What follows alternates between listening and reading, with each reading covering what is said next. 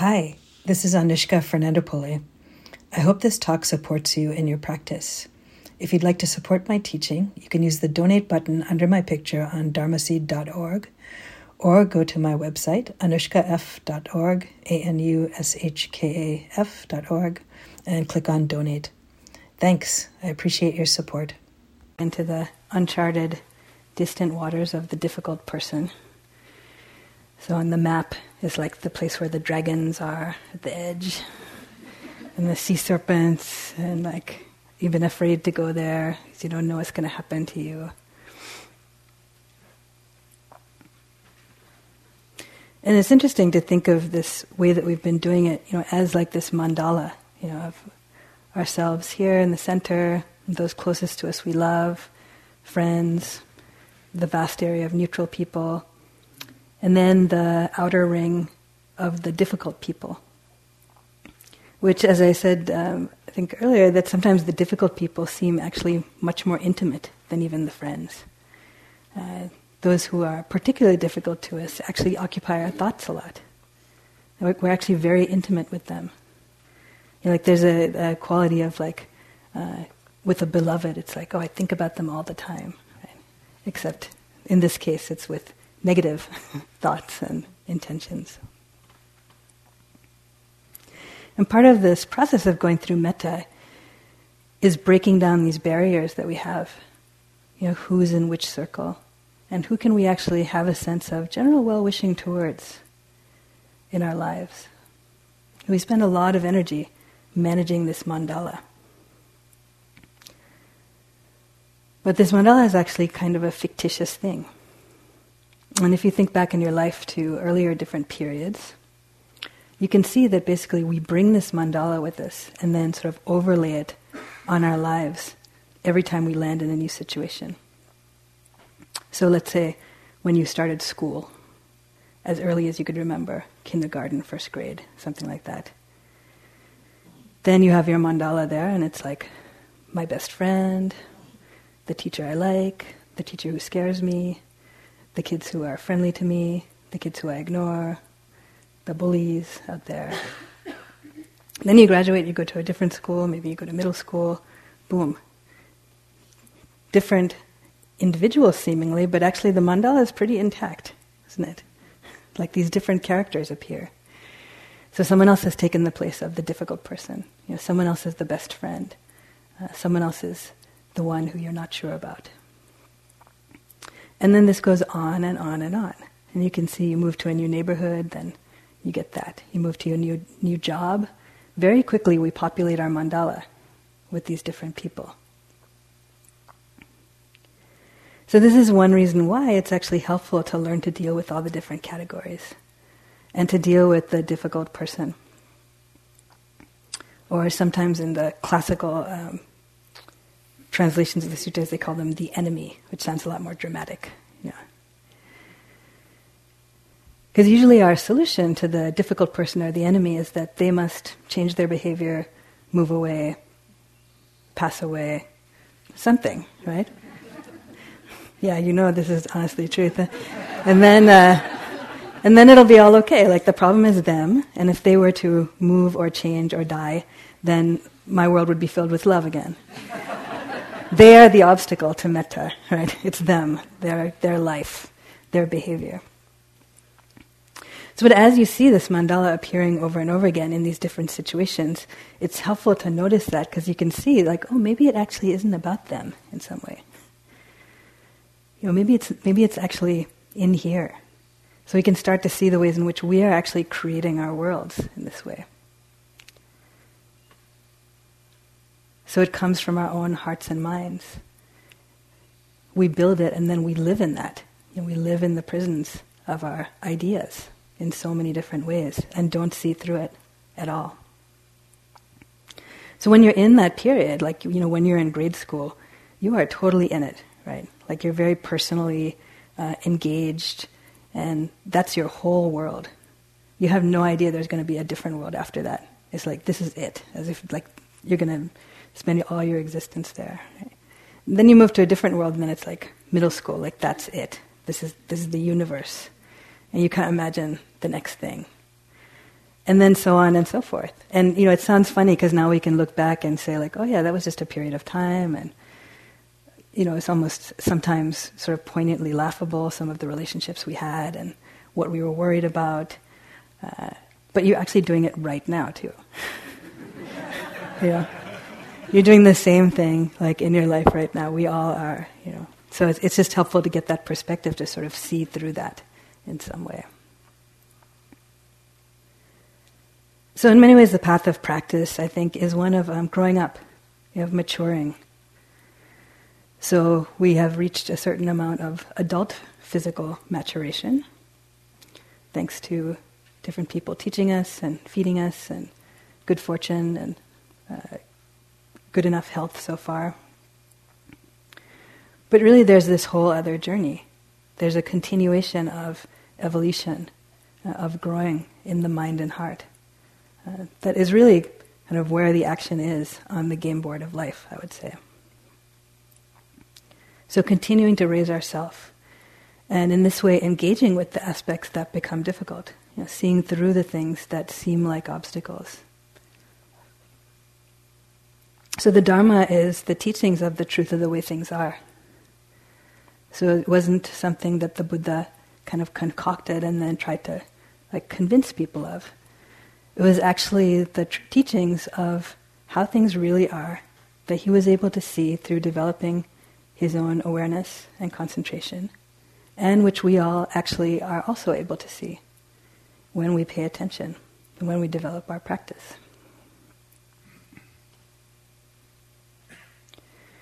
So I wanted to share with you some reflections, particularly on working with this category of the difficult person or the enemy, as I found it through my own practice in this process of trying to grow up.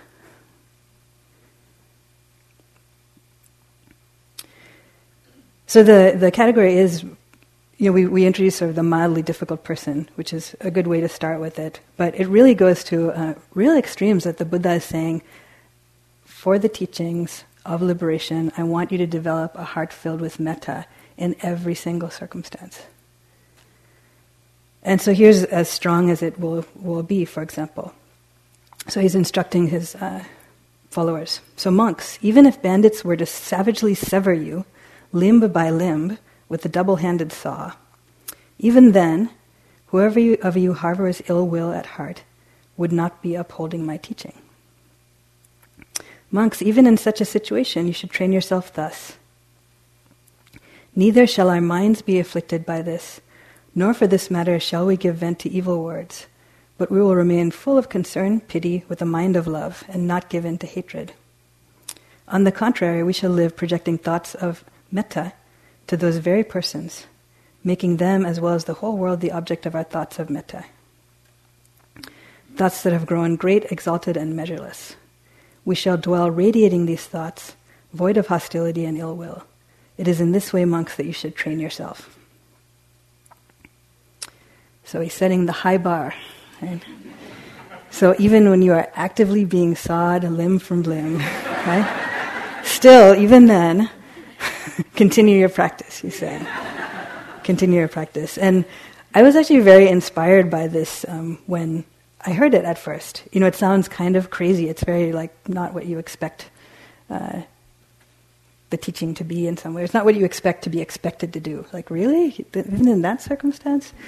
But I remember when I first heard this, I was very inspired by it. And so I actually memorized a version of this passage.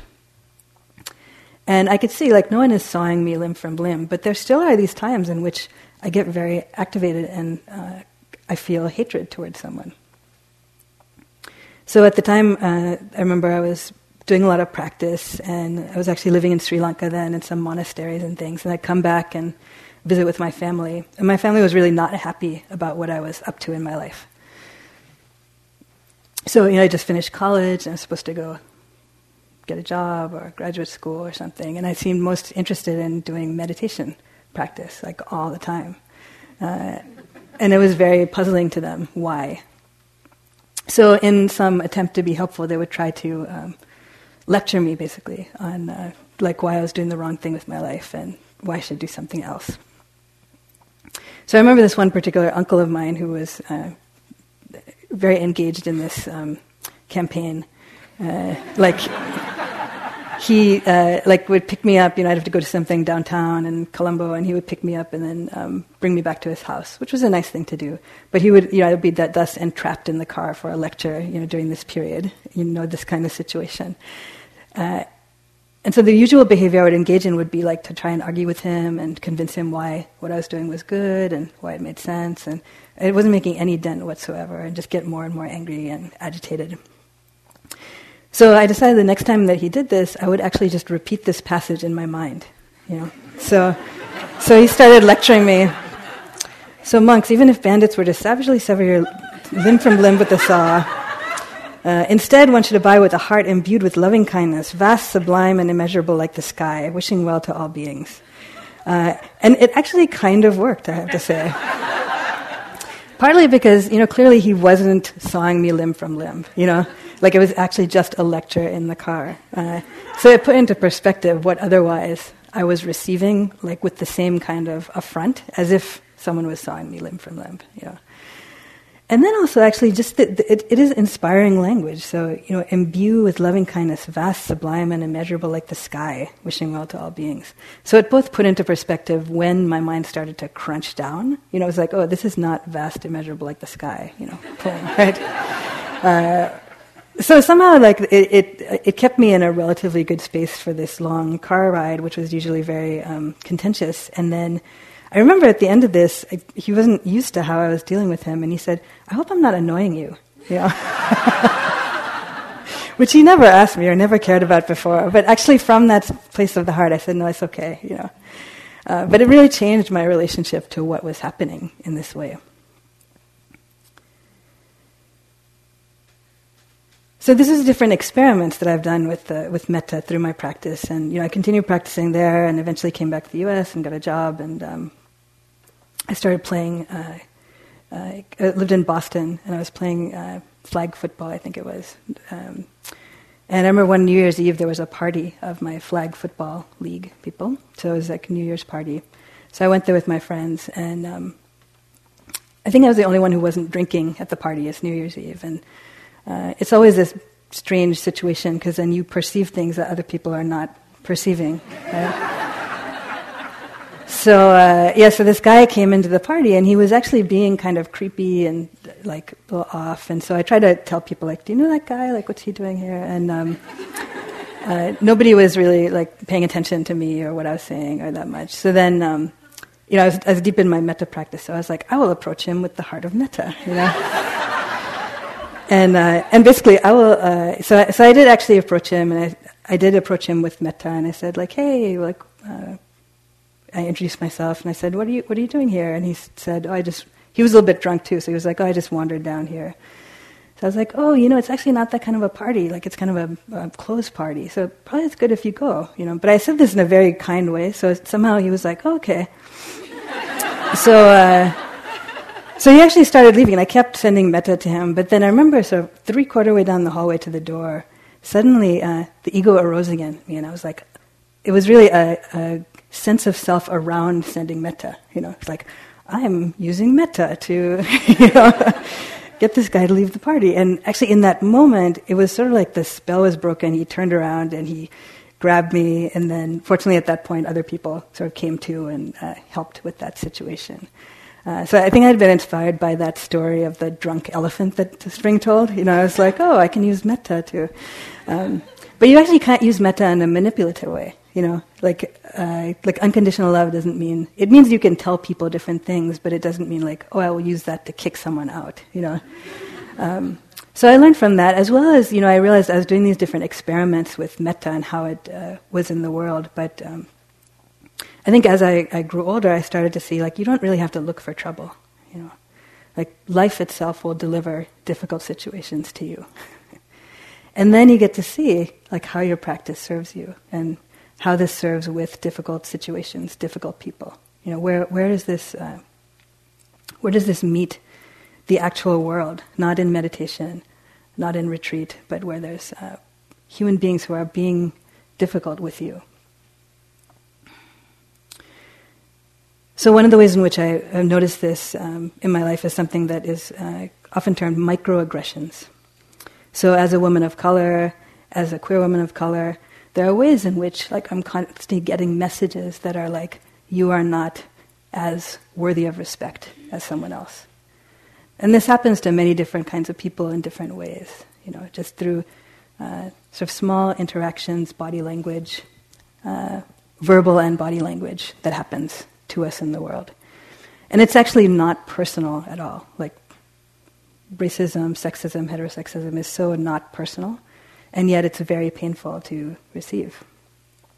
So small things like I went to a jamba juice near my gym just before coming here, and it was near closing time, and someone asked me what I wanted, and I said carrot juice. And the person said in this very aggressive tone, like, no, you cannot have carrot juice. Right? I was like, oh, okay. And then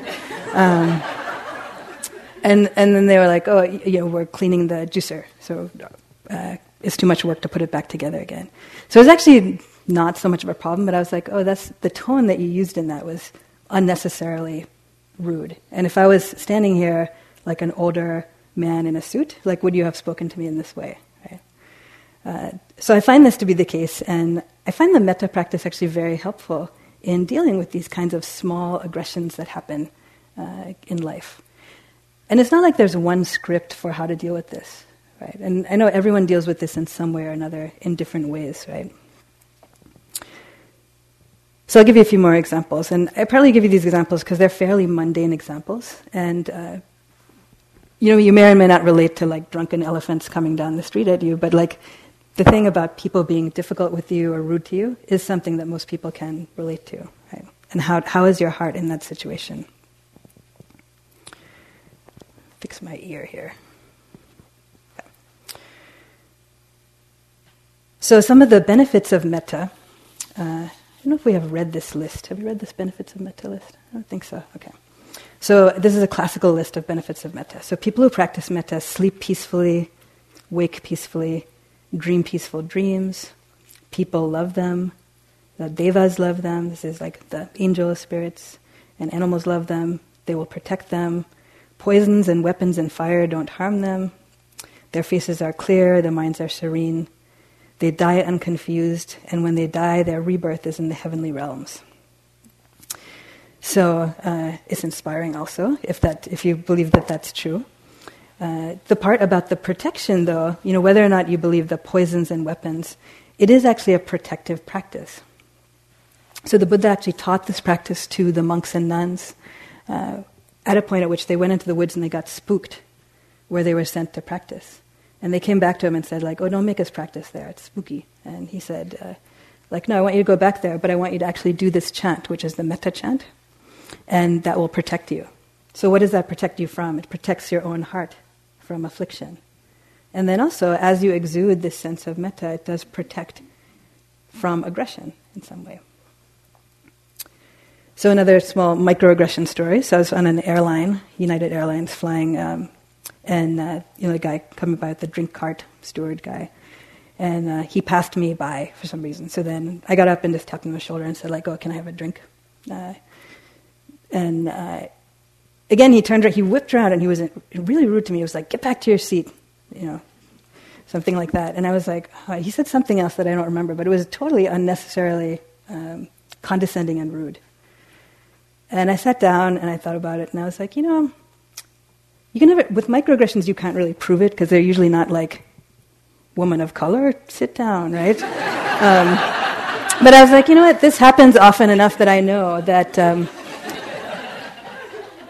basically he's in a bad mood for whatever reason, and then it's hard to keep it together if you're in a bad mood, right? But you do for certain people and you don't for certain people. So I was like, I think he's not keeping it together for me based on who I am, and it's not cool. And I also feel like I have enough agency to address these things, and even if I'm not going to have an ongoing relationship with him, I feel like, this is important for this person to realize you need to treat people with respect, right? Regardless of what mood you're in, regardless of how much power you perceive them to have, or how much money, or anything, right? So I asked the next guy who came, what was the name of that steward there? So he told me. But then he must have gone to tell the steward also. So basically I was going to complain when I got back. But I was like, all right, So then this guy who I complained about came back and squatted down, I was in the aisle, and started yelling at me in the aisle of the airplane. Like, you know, who do you think you are? Why are you asking for my name? I didn't do anything wrong, so on. And I said, well, I asked you for a drink, and I feel like you were very rude to me. And he was like, no, I wasn't, you know. So I was like, well, can you please not yell at me now? He's like, I'm not yelling at you, you know. Like, you know these conversations, right? Or I know them way too well. So the interesting thing was he was basically trying to intimidate me, which I often find to be sort of the case in these interactions. But I think the practice of metta, equanimity, basically I was not being intimidated. And it's really puzzling to people when this happens, you know? I mean, this guy was larger than me and, you know, he's in my face, and neither was I being aggressive back to him, like, nor was I being intimidated. So it's that steadiness, you know, that protection of heart. So, like, his aggression was not taking root in me. And I could see him being a little nonplussed by that, you know, like he wanted me either to fight back or really he wanted me to be intimidated and back off. So eventually, he left and went back. I was like, you know, it sounds like we have different ideas about what happened. Like, I was actually not going to fight with him about it there. So he left, and then the other guy actually brought me the drink. And, you know, so it's not a big deal. Like, I'm not going to get a Nobel Prize, right, for this episode. But these are actually the things that happen to us in our lives. And it's like, how do we meet this? Like a daily aggression that happens. How do we meet this with courage, with integrity, you know, not fighting that person, making them feel bad, but also just standing your ground. And at that point, you know, I wasn't overtly doing my metta practice, like I wasn't saying the phrases and stuff like that, but I could feel the strength of heart coming in when I needed it. So that's why practice is helpful. You know, it's called practice, like you're practicing here, kind of in the lab. And trust. You know, some people had asked me, like, how do I know this is doing anything? My own experience is like, trust, that is fortifying your heart, and your practice will come when you need it. You know, your practice will come to you in the world when you need it at different times.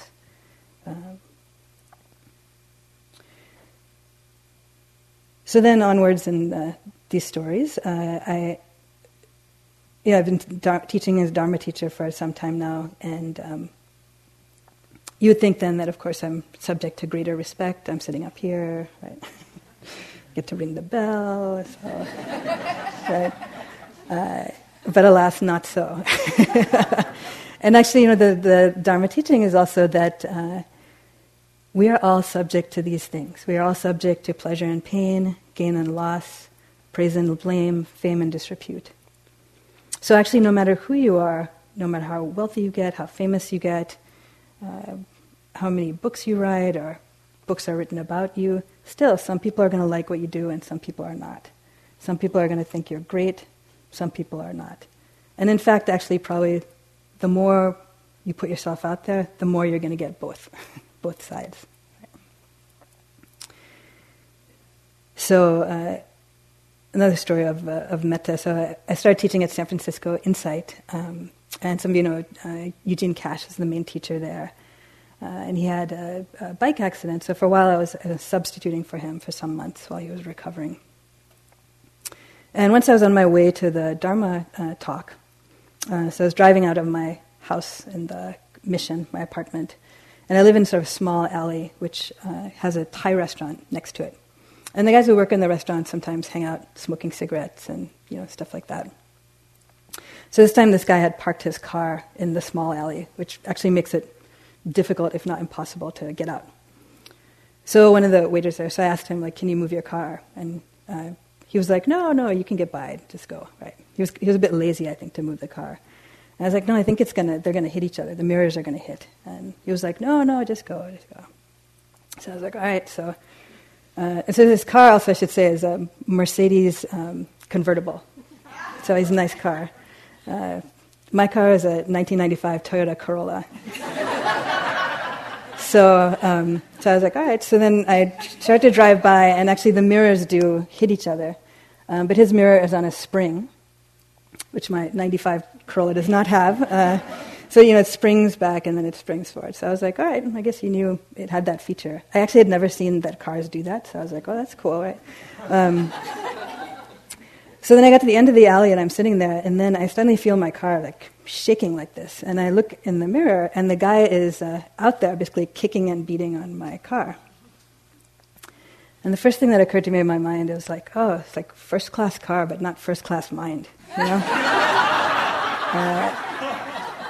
And this really, I feel like this becomes more and more apparent to me as I, attend to this level of human existence. Is like, there can be people, even like, movie stars or something, who are like so beautiful and toned and stuff, but then, what comes out of their mouth, the mind states that emerge are just not in sync with the physical reality at all. So same with this guy, like the car is sort of like a body, which obviously he was very identified with. And so he was dealing with his anger in this way, in this sort of violent way.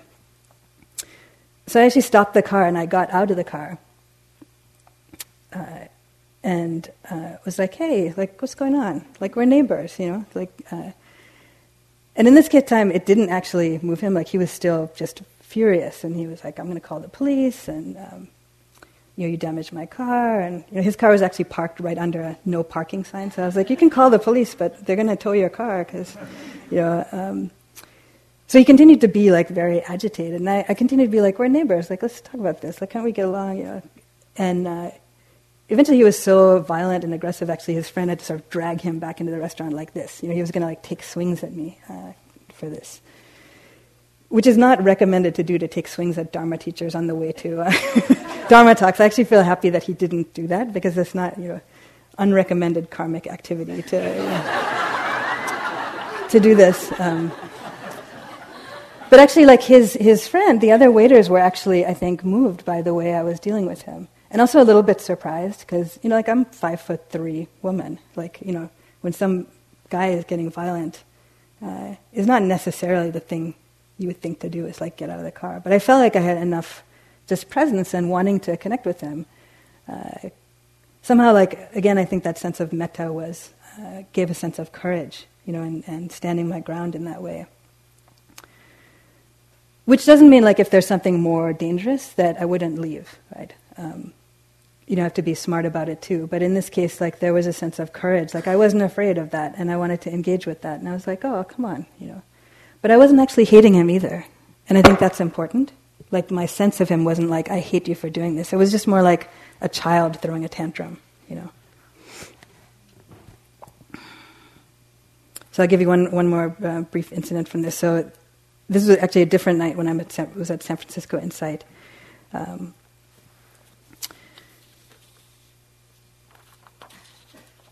So the Buddha said at one point, if someone gives a gift, but the intended receiver did not accept it, where will the gift go to? And the person who's teaching says, well, it'll remain with the giver. And the Buddha says, yes, that same is true. If someone approaches you with anger, resentment, they try to give it to you and you don't accept it, then it remains with them. So this is what we're doing with metta, is actually training ourselves not to receive this, not to take this on. And this is the unconditional part of metta. It's not like, I will love you as long as you say nice things to me. I will maintain goodwill as long as you pay homage to me in this way. It actually is like, regardless, I'm going to do that. And the regardless is not just for the other person's sake, it really is for your own sake, protecting your own heart. So I was at San Francisco Insight, and I taught there for some time. But before the Dharma talk, I was there hanging out they have like a tea thing and stuff, and talking to people. And then I met this one guy who's a friend of a friend, and he said, do you come here much? And I said, well, sometimes, mostly when I'm doing the Dharma talk. And he said, you do Dharma talks here? And I said, yeah, I'm actually talking tonight. And he was very surprised. Like, he didn't expect me to be the Dharma speaker. So he had a different idea in his head, his own mandala about who should be Dharma teacher, right? It wasn't working for him. So he was like, really? It's such an honor to teach at San Francisco Insight. And I said, yeah, it's an honor. It's an honor to serve the Dharma. I do this pretty often now. And it still wasn't syncing with his idea. Like, I wasn't being sort of grovelly enough, I think, for him. So he said, well, the last time I was here, I saw, and he named some other much more famous teacher than me. And he said, and he enthralled us, and I'm sure you're going to do the same, right? So again, it's sort of like heckling the Dharma teach, not a recommended karmic activity, right? And I actually saw, my mind saw that and actually just sort of stepped around it, and I said, well, I guess we'll see, right? And it was really interesting to see, but it was just sort of like walking down the street and seeing a pile of dog shit and stepping out of the way of it. It was exactly like this, and this is what you're training your mind to do with metta, is to know, like, what is metta and what is not metta, and you do not need to step in that, right? You do not need to step in that, and that left it with him. So that was his own projections, that was his own ideas. And I actually feel like people are laughing a lot in this talk, but my job is not actually to enthrall people. My job is to teach the Dharma. So his projection of what his idea was, like, that's all on him. And that person might never know who I am, but I know who I am. And that comes through too with the metta. It's like the confidence, that confidence from practice. So then you don't need to be harmed by people saying different things or doing different things. You have that stability, that integrity, that confidence from that.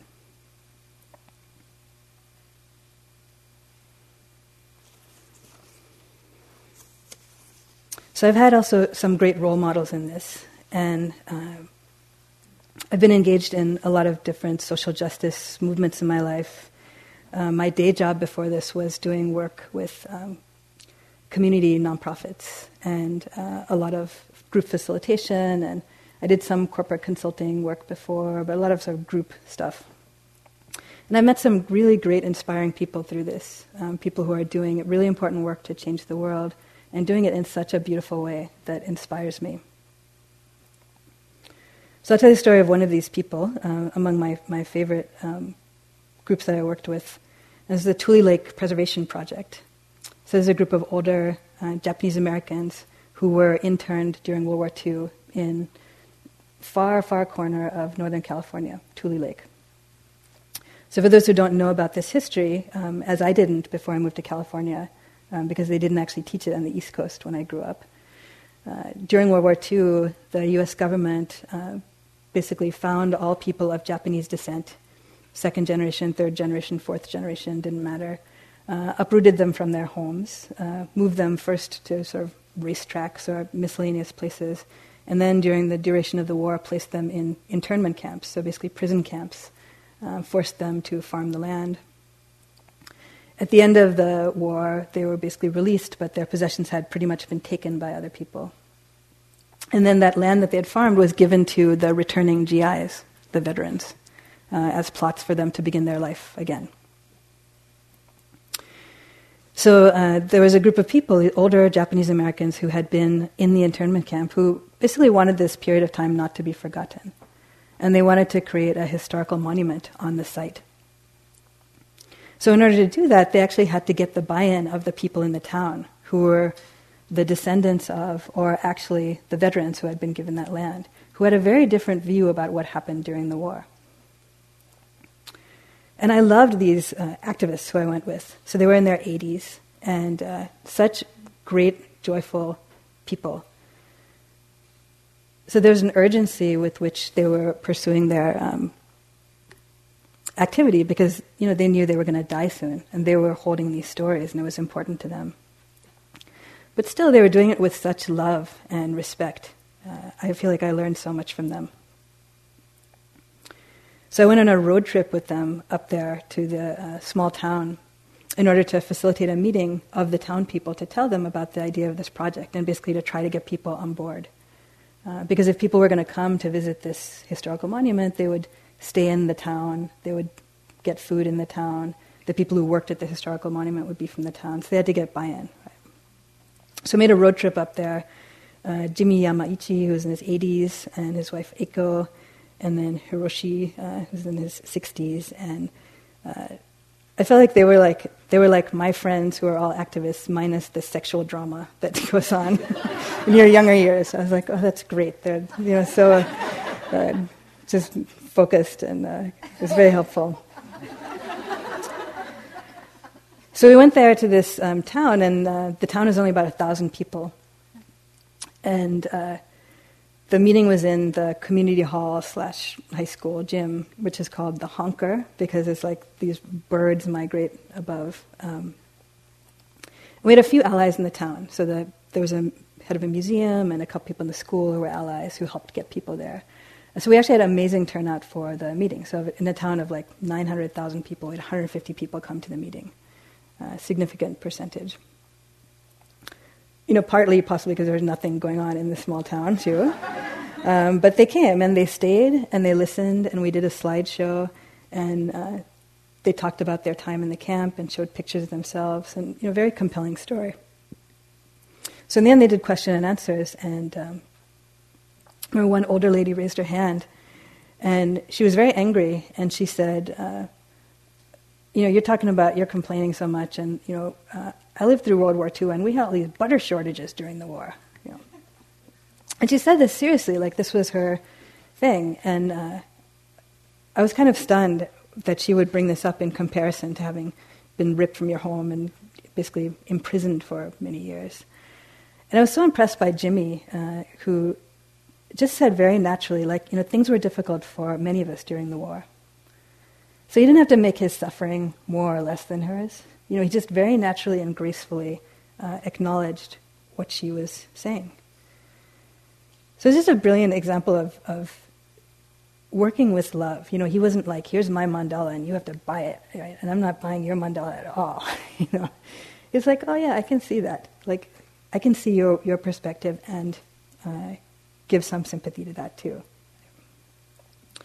And actually it ended up being a very successful meeting. We had a lot of people sign up to be on some support committee, and then some years later it was actually declared a historical monument.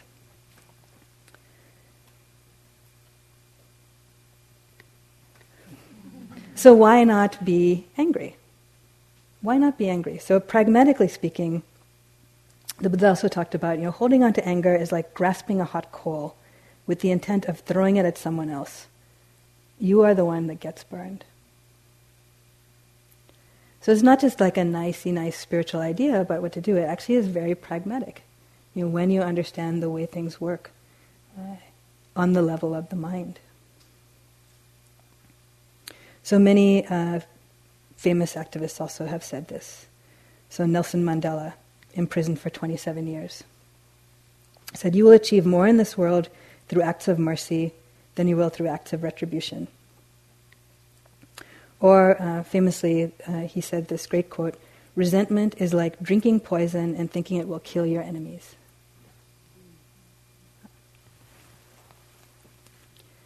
So think about that in the holding of a grudge.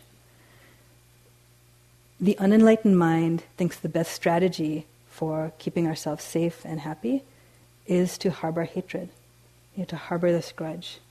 I will protect myself by remembering things that you have done and hate you for it. And meanwhile, the person that it's harming most is yourself.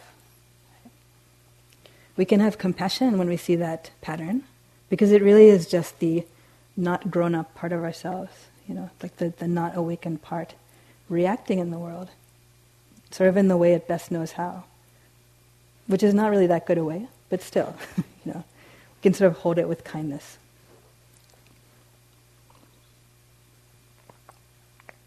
Aung San Suu Kyi, also, Burmese activist who was also in house arrest for 15 years, basically said, I'm against the concept of revenge, but accountability is linked to courage, and I like courage.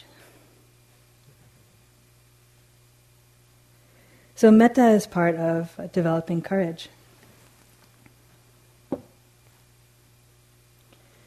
The work that we're doing here is like fortifying our hearts and minds. We're helping ourselves grow up in this way.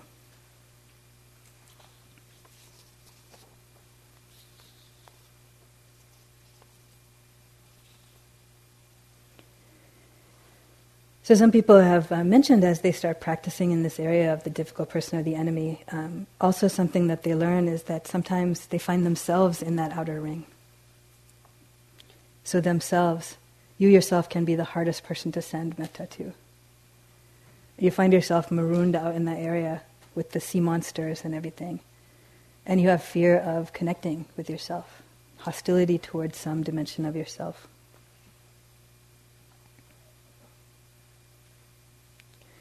So in this way too, it's helpful to continue this practice, to recognize that even if it surprises you or disappoints you, and see the metta practice as a way of actually healing the fragmentation that we otherwise hold.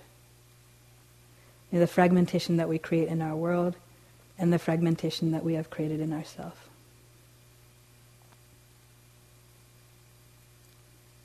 From the wisdom side of things also, we can see that life is actually so poignant and fragile.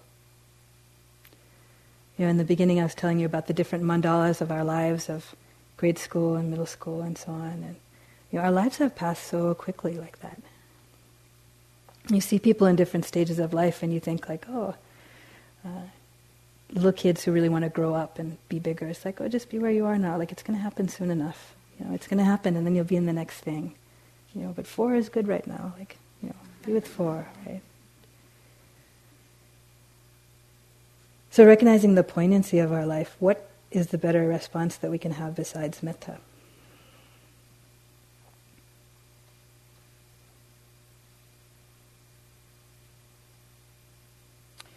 As an activist also, I remember when I was doing a lot of work going to hear various speakers and noticing which speakers I was more drawn to. And I noticed this at rallies too, at rallies and marches. And I remember meeting one particular guy who had been really involved in LGBT activism and in some ways very effective. But he actually was a very, very bitter and angry guy. And I remember thinking like, this is not who I want to be when I grow up. I want to effect change in the world. I can see all these things that need improving, but I don't want to turn out like that. Like, is there another way? And the answer is there is. So from the examples of people like Jimmy, who I mentioned in my story, from these famous people like Nelson Mandela, from Aung San Suu Kyi, and then even from you and me. So paying attention in the world to the ways in which, even in very small conflicts, when the mandala arises, the difficult person arises, whether that's yourself or other, we can have a different response than actually drinking the poison of hatred and resentment. It's possible to train our mind for that to come up more and more naturally, and also to do the intentional training when we know we're in the moment of conflict to call that up too. So this work is so important, both for ourselves as well as for our communities, for the world, for the planet. There's so much work that needs to be done. And doing it with a heart of love enables that work to be done in so much a better way. So we can all become the people that we want to grow up to be. And we can have the world that we want to grow into too.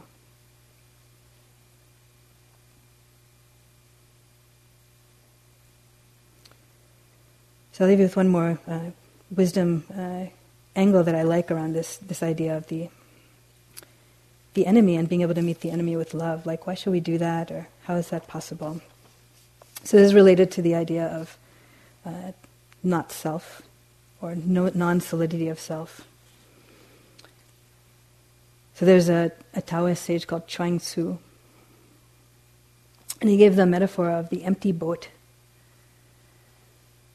So if you're on a pond and a boat comes towards you, and it's just being moved by the waves and the wind, and it knocks into your boat, you just push it away, right, with your oar. And then you keep going. But if you're on the pond and someone is in the boat and it bumps into you, then you might get mad at the boat, right? At the person, and you yell at them, like, hey, why do you row into me? Can't you watch where you're going, right? Like the guy with the car, like yelling at me, getting really mad about that. Right? So from the teachings, if we pay attention to who we really are and what is really true, there is this level of emptiness. There is a non-solidity of who we are and who others are. And in each moment, there's a different arising. So when we ourselves are engaged in patterns of unskillful behavior, when we're engaged in hostility, anger, fear, we are playing out these patterns. We're not seeing who we really are. So all of us are actually these empty boats in that way.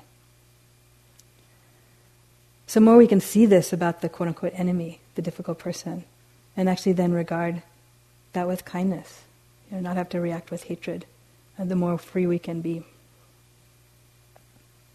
And also the more that we can realize ourselves the emptiness of our own boat, then there's nothing to harm then. There's no one who can be attacked. So a famous Zen story is there's a bandit who's going about the town, scaring everyone away. He goes through the town, everyone's running away, and then he gets to the Zen monastery and there's one monk sitting there. And the monk said, the bandit says to the monk, like, what are you doing still sitting there? Don't you know I'm the one who will run through you with the sword, with the blink of an eye, without worrying about it? And the monk says, don't you know I'm the one who can be run through in the blink of an eye? So may we all achieve that level of awareness of who we truly are. Thank you. So we'll just sit together for a moment.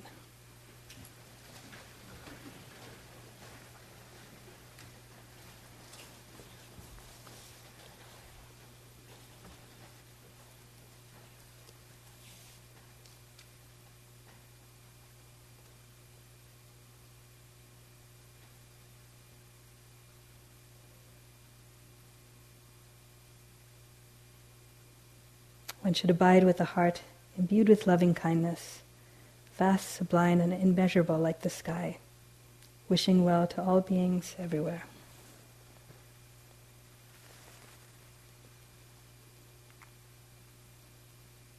May all beings be safe from harm. May all beings be happy and healthy. May all beings be free from suffering.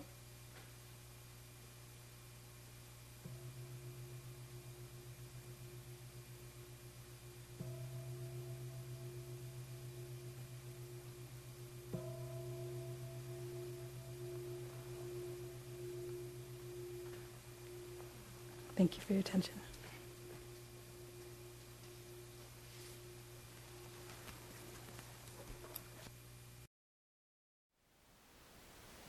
Thank you for listening. To learn how you can support the teachers and Dharma Seed, please visit dharmaseed.org/donate.